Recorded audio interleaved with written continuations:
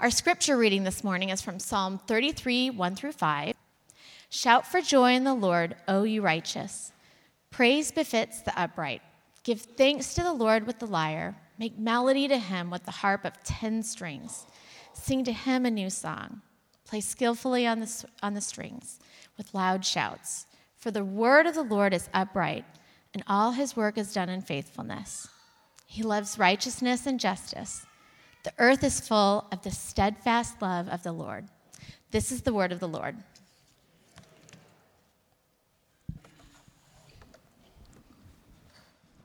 Thank you, Amy. Good morning. Happy belated Thanksgiving. Hope everyone is well fed and watered. My name is Anthony Emerson. I'm one of the pastors here at Christ Community Brookside.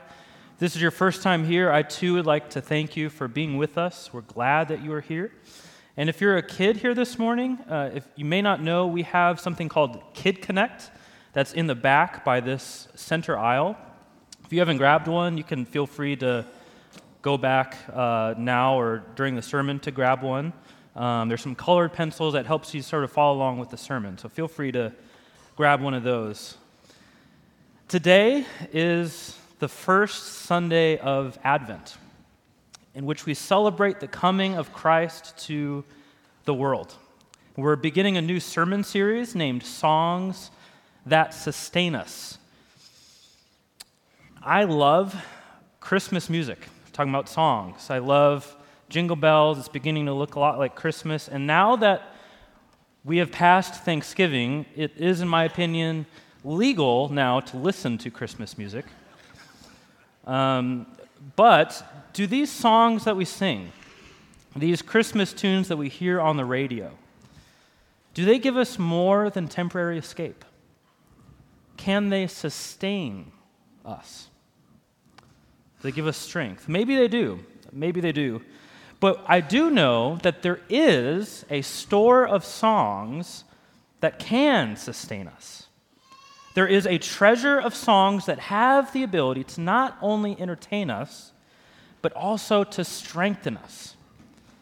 And that storeroom, that treasure chest, is the Psalms.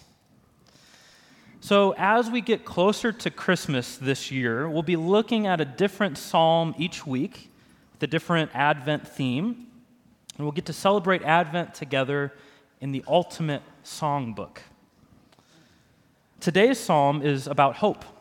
It's a song of hope. And we'll see what we can learn from it, but let's begin in prayer. Lord, thank you for this day that you have made. We will rejoice and be glad in it. I pray, Lord, that you would teach us now, that you would speak and comfort and instruct and encourage and draw us closer to you. Would you be present now and be working among us? Amen. Hope is dangerous. Hope is something that should be handled with care. You have to be cautious with it. Because hope, while if we polled people, would probably get very high approval ratings, it's a good thing. Hope way too often lets you down, is not met with reality, leads to disappointment, gives you a punch in the gut. Hope is dangerous. As a football fan, you see this all the time. People get their hopes up about their team winning only to be let down in the most brutal ways. I remember watching a game last year. It was between highly ranked Notre Dame and a pretty bad University of Virginia team. But miraculously, Virginia is leading in the final seconds by 1 point. Notre Dame has the ball. They have a long way to go still. And on the brink of a huge upset, with their fans going crazy, Virginia gives up a long touchdown and lose the game at the last minute. Hopes were high, and then they were let down. And right after that game-deciding touchdown, the camera cut to this Virginia fan's reaction. That, my friends, is all too often what hope ends up looking like. Hope is dangerous. But not only is hope dangerous, I'll take it a step further and say that if we're going to hope for more than small things like our team winning or for a certain something for Christmas, if we're talking about hope for ultimate life concerns, hope about things like true peace and joy and purpose and love that lasts, then I'd go so far as to say that hope is insane. Hope is insane unless it's in God. This won't be a total downer sermon. Some of you are worrying about that. If you put your hope for your future well-being, for life after death, for abundant life now, in anything or anyone other than God, I want to contend this morning it makes simply no sense. With God, there is hope. We can sing of hope. It's real. But without Him, there is none. Hope is insane unless it's in God. I don't think I'm making this up from my own head. I think this is what Psalm 33 suggests to us. But before we dive into Scripture, one more preliminary item.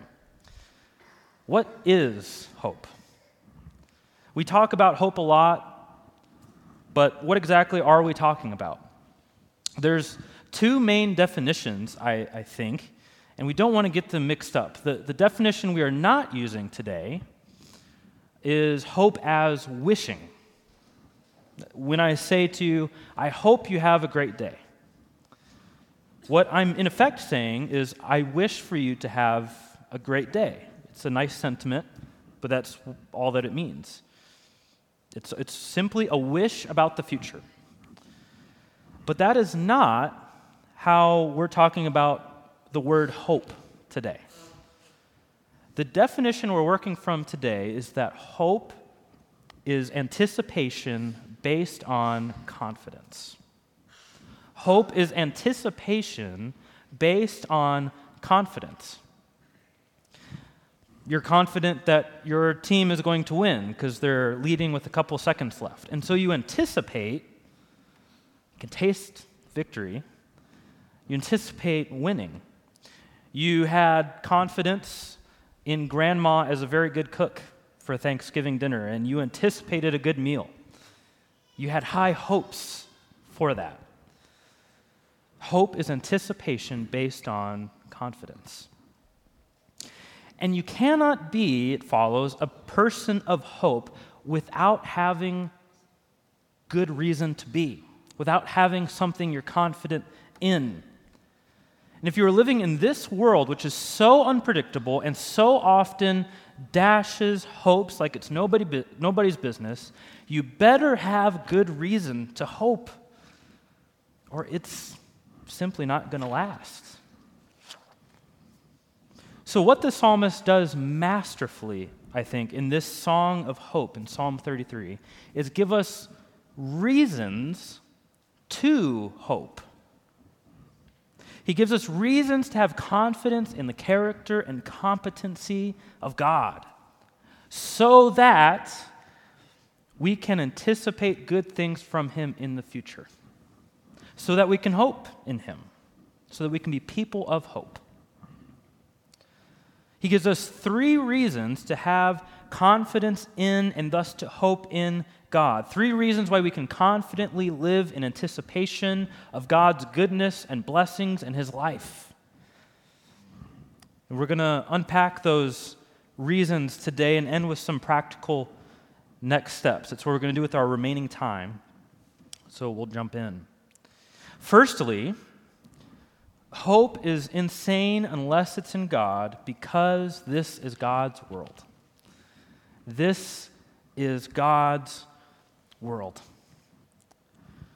You heard the first 5 verses of the psalm read, which set up the song. But let's get into the meat of the actual song here, starting with verses 6 through 9. And as we read these verses, notice all of the creation language, how God is talked about as creator and as Lord of creation. Verse 6. By the word of the Lord the heavens were made, and by the breath of his mouth all their hosts. He gathers the waters of the sea as a heap. He puts the deep in storehouses. Let all the earth fear the Lord. Let all the inhabitants of the world stand in awe of him. For he spoke, and it came to be. He commanded, and it stood firm. The psalmist begins this song of hope celebrating God as creator. Creator of the heavens, creator of the starry host, creator of the ocean, creator and sustainer of all things. But why does this matter? How does this give us hope? What's it to me if God created the world?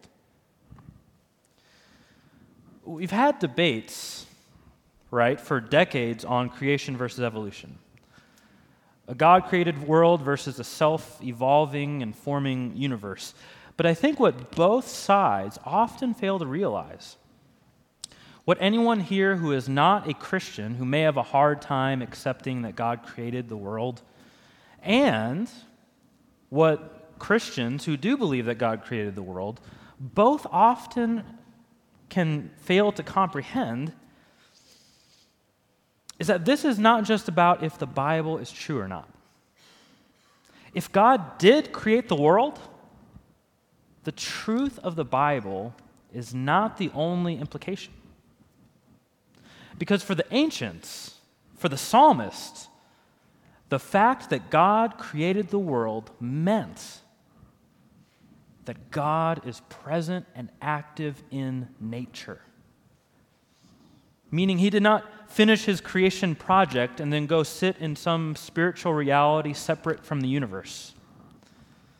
He did not complete his work, rest on the seventh day, and spend the eighth day on a road trip back to heaven, where he's sort of hung out for the last however many millennia. The fact that God created the earth means that he is here in this universe. It means that as humans, our ecosystem, our habitat, has a God in it. The God, in fact, the all-powerful one who created it.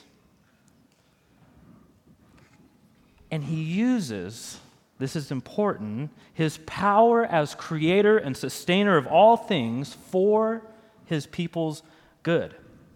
He is not helpless in the face of the forces of nature. He is able to work in time and space for the good of those who believe in him. At second glance, we see this in verses 7 and 8.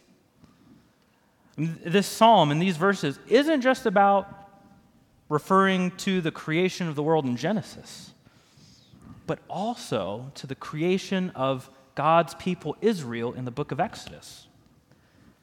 It refers to when God parts the sea and delivers his people from Egypt so that he can create a new nation, Israel, so that all other peoples would see and stand in awe. This is what's happening in verse 7. Look with me again. It says, he gathers the waters of the sea as a heap, referring to the Red Sea.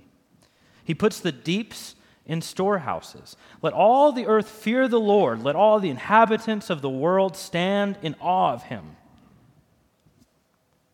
The psalmist is pointing out that God, yes, created the world, but also that he works concretely in time and space to do good for his people, to deliver them as he did for Israel in Egypt. This is his world. And that is still true today. We do not hope in a God who is far off. We do not place our confidence in a God who is detached. He is not just somewhere out there past space. Instead, we hope in God because he is present and active and all-powerful, and this is his world. This is his environment, which means it is a perfectly safe place to be. Some, maybe most of us, are now thinking, this world is definitely not a perfectly safe place to be. I have been hurt, I've been injured, I've lost loved ones, there are wars, there is oppression. How can you say that? Well, do not hear me say that because this is God's world, we feel no pain and there is no suffering, and there isn't seeming randomness to it. Clearly, that's false. There is profound evil and pain in the world. How is it still true that this is God's world? A couple months ago, I was sitting next to a pond in a park in KCK, and I was looking at the lily pads. I kind of have a fascination with lily pads. I don't know why. I really like them. But I noticed something that I had never noticed before. As I looked more closely at what was underwater, I noticed all of these different lily pads on the pond came and stemmed from one plant. And this was one ugly plant. It was knobbly and spiky, and it was a weird shade of green and twisted. It looked like one of those plants that might eat you in a scary movie. I was sitting there noticing this, and I was struck by the fact that this ugly plant underwater sprouted up to become these beautiful, peaceful-looking lily pads on the surface of the water. And I think life with God is something like that. Our lives can be ugly and knobbly and look like something straight out of a horror show at times. But for the person who is in Christ, the end product is always beautiful. And just like that pond on that sunny, warm, breezy fall day, God has provided an environment for us to live in that, while far from promising happiness and ease and beauty every step of the way, is perfectly suited for our growth and ultimately perfect flourishing and joy. You and I live in a habitat that God has provided, and where he is at work bringing us to himself. Yes, other forces are at play too. Evil forces are at play. Unjust forces are at play. But this is God's world, not anybody else's at the end of the day. It would be insane to put your hope in anything other than him. But not only is hope insane unless it is in God, because this is his world, but also because God is master of history. God is master over all nations, peoples, politics, through all time. He's master of human history. Look at this happening with me in verses 10 through 17. It says, "The Lord brings the counsel of the nations to nothing. He frustrates the plans of the peoples. The counsel of the Lord stands forever, the plans of his heart to all generations. Blessed is the nation whose God is the Lord, the people whom he has chosen as his heritage. The Lord looks down from heaven. He sees all the children of man. From where he sits enthroned, he looks out on all the inhabitants of the earth, he who fashions the hearts of them all and observes all their deeds. The king is not saved by his great army. A warrior is not delivered by his great strength. The war horse is a false hope for salvation, and by its great might it cannot rescue." If you want to talk about being able to have confidence in someone, let's talk about the someone who's so characterized by wisdom that his plans always work out. The someone who superintends the events of history, whose plans throughout the centuries, throughout the millennia, never fail, whose counsel is perfect. Blessed are those who put their hope in him as their leader, ruler, and counselor. By contrast, the strength of men is useless, a false hope. Kings and armies and warriors and war horses are nothing. Again, if we're talking about things like lasting joy and peace and life, hoping in them is futile. And human leaders, likewise, are finite. Their counsel, decision-making, governance, a mixed bag at best. Some of our leaders are incredible today. Some of our leaders are not the wisest. All of them we're called to pray for, yes, but all of them are finite and imperfect. It doesn't make sense to put all our hope in human leaders. And to bear this out, let me share a few laws that human leaders have passed. These are real laws that are still in effect, believe it or not. For example, in Kansas City, Missouri today, it is against the law to install a bathtub with 4 legs resembling animal paws. Very wise. For those of you who live in Kansas, you should know that according to the law, pedestrians crossing a highway at night must wear taillights. And my favorite Kansas law, if 2 trains meet on the same track, neither shall proceed until the other has passed. These are extreme examples, right, of humans' lack of wisdom. These are extreme examples, I know, but it would be insane, it holds true, to put your hope for well-being and a secure future in flawed human leaders. The Lord brings the counsel of the nations to nothing, it says. He frustrates the plans of the peoples. No leader has the ability to challenge him. No human policy, no law can defeat his church.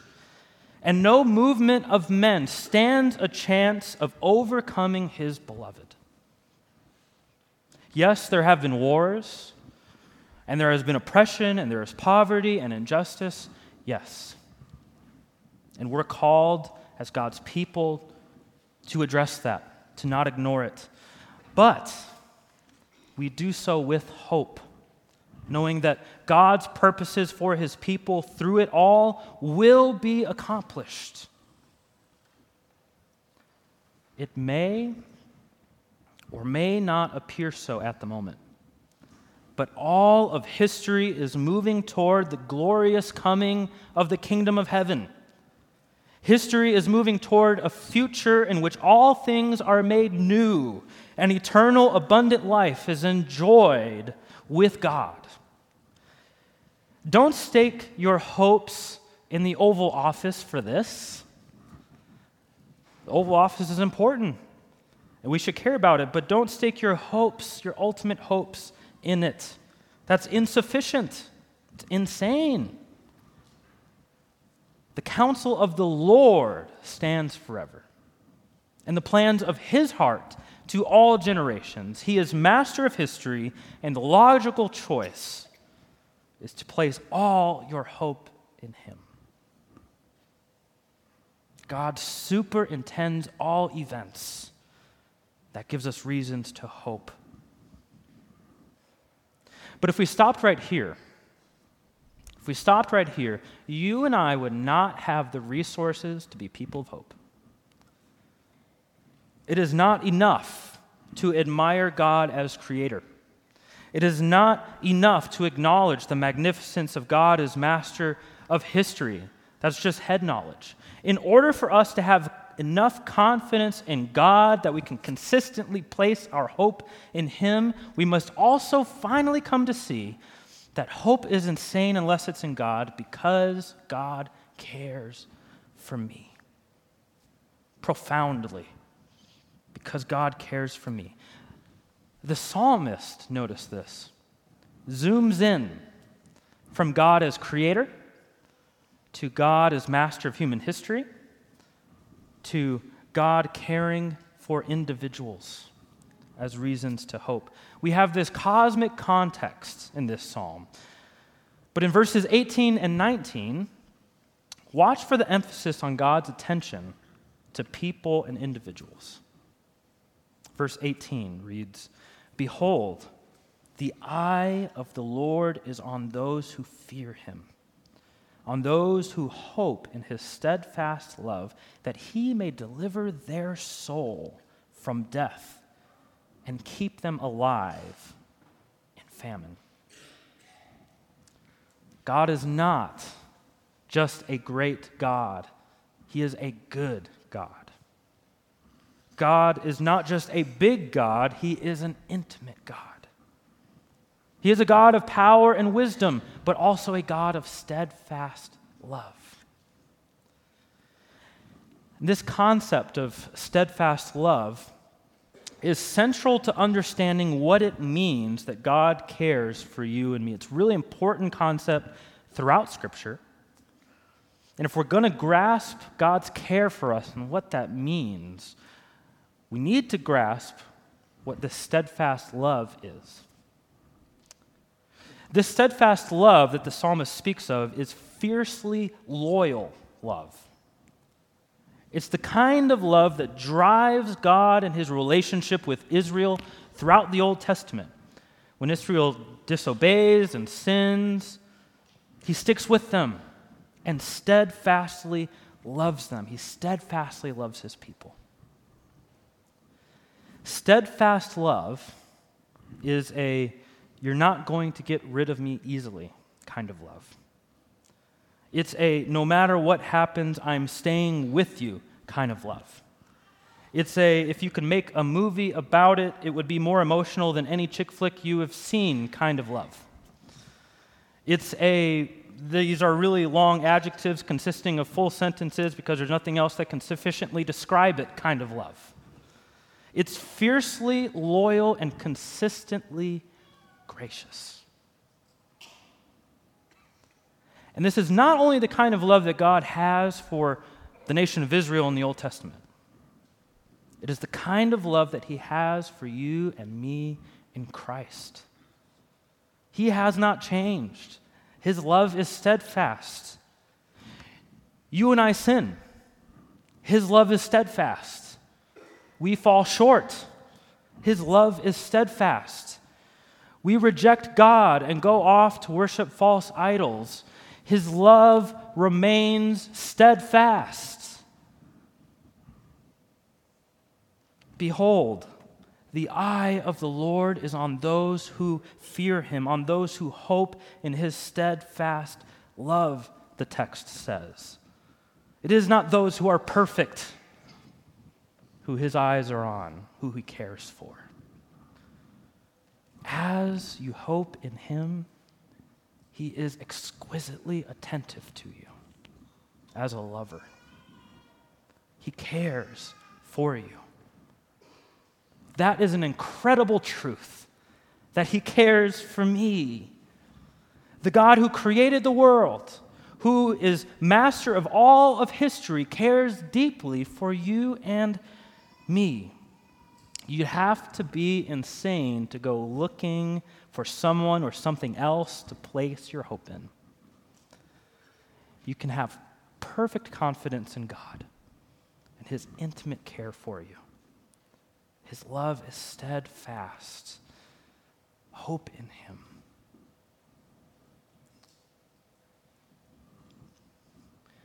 In Kurt Vonnegut's novel Cat's Cradle, part of the plot is the creation of a religion. This is a fictional religion called Bokononism. And the Holy Scripture in this novel, the Holy Scripture of Bokononism, this fictional religion, is the books of Bokonon. And the 14th book of Bokanon is unique. The title of the book is What Can a Thoughtful Man Hope for Mankind on Earth, given the experience of the past 1,000,000 years? The book had but one verse. The verse had but one word: nothing.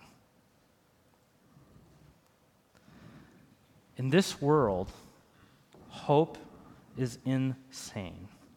It makes no sense. It is naive. You will be let down and disappointed unless it's in God. Unless it's in God, because this is His world. Because He is master of history. And because He cares for you and me. And this God who created the world, who's master of human history, who cares for you and me individually, He gave us the single greatest reason to hope 2,000 years ago when He was born in a manger. He came to this earth and He lived among us. He came and taught us the way of life in His kingdom. He came on and died on behalf of our sins so we could enter His kingdom. He was buried, but then He rose from the dead and is living today. And I would argue that this is not just theological talk, but historical facts. Documented history. There is concrete reason to hope. And the living Christ, through the Holy Spirit, is offering you today the chance to hope. To become a person of hope. If you have not, place your confidence in Him for the forgiveness of your sins and for new life in Him. If you already have, trust Him even more. Hope in Him even more. As we move to a close, what now? How do we live this out? Yeah, we have reasons to hope, but how practically do we become people of hope? How do we become people who have such confidence in the character of God that we can live with anticipation of His goodness at all times? This Christmas season, how can we become people who have songs of hope in our hearts? I want to recommend to you 2 spiritual disciplines to engage in here. Those disciplines are memorization and meditation. For memorization, we actually have these cards that are on the name tag table in the back. These have verses from each of our upcoming Advent messages that you can commit to memory each week. So for this week, it's the last 3 verses of this psalm. That's one way to get started, memorizing Scripture. And memorizing Scripture is all about getting God's Word into your head and into your heart. It's not about rote memory, it's about getting God's Word into you. And the way that God's Word gets from your head in memorization to your heart is meditation. Meditation. Meditate on small pieces of Scripture. Meditate on the pieces of Scripture you've memorized. Maybe you memorize these verses each week and spend some time meditating on them. And meditation looks like sitting and contemplating what God might be saying to you with that piece of Scripture at that moment. Letting God's Word saturate you. It's simply bringing to your remembrance and setting your mind on and brooding over God's Word. And besides Scripture you've memorized, you might also begin meditating on the truths that we've talked about today. You can do this anywhere, when you're in your car or in line at a restaurant or falling asleep at night.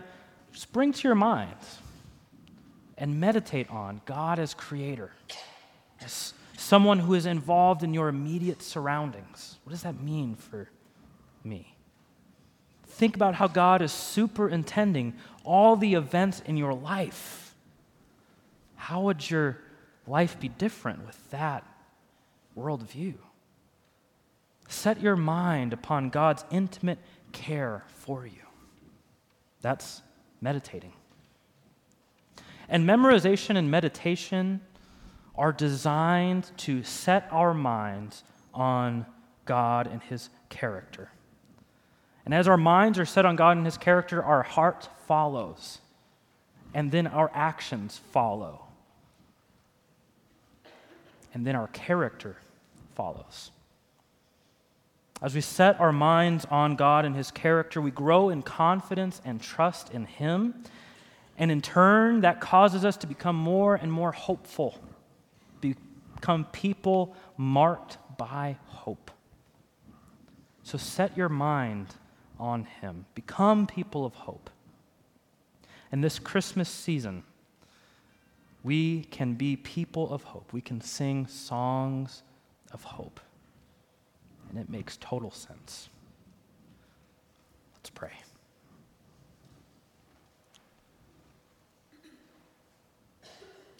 Lord, we praise you. You are great and you are good. You are holy and you love us. I pray that you would open our eyes to see the hope to which you have called us, as Paul says. Make us people of hope. We need you, Lord. Would you be with us? Would you be with us the rest of this service? And would you be with us through this Christmas season? We love you, Lord. In your name we pray. Amen.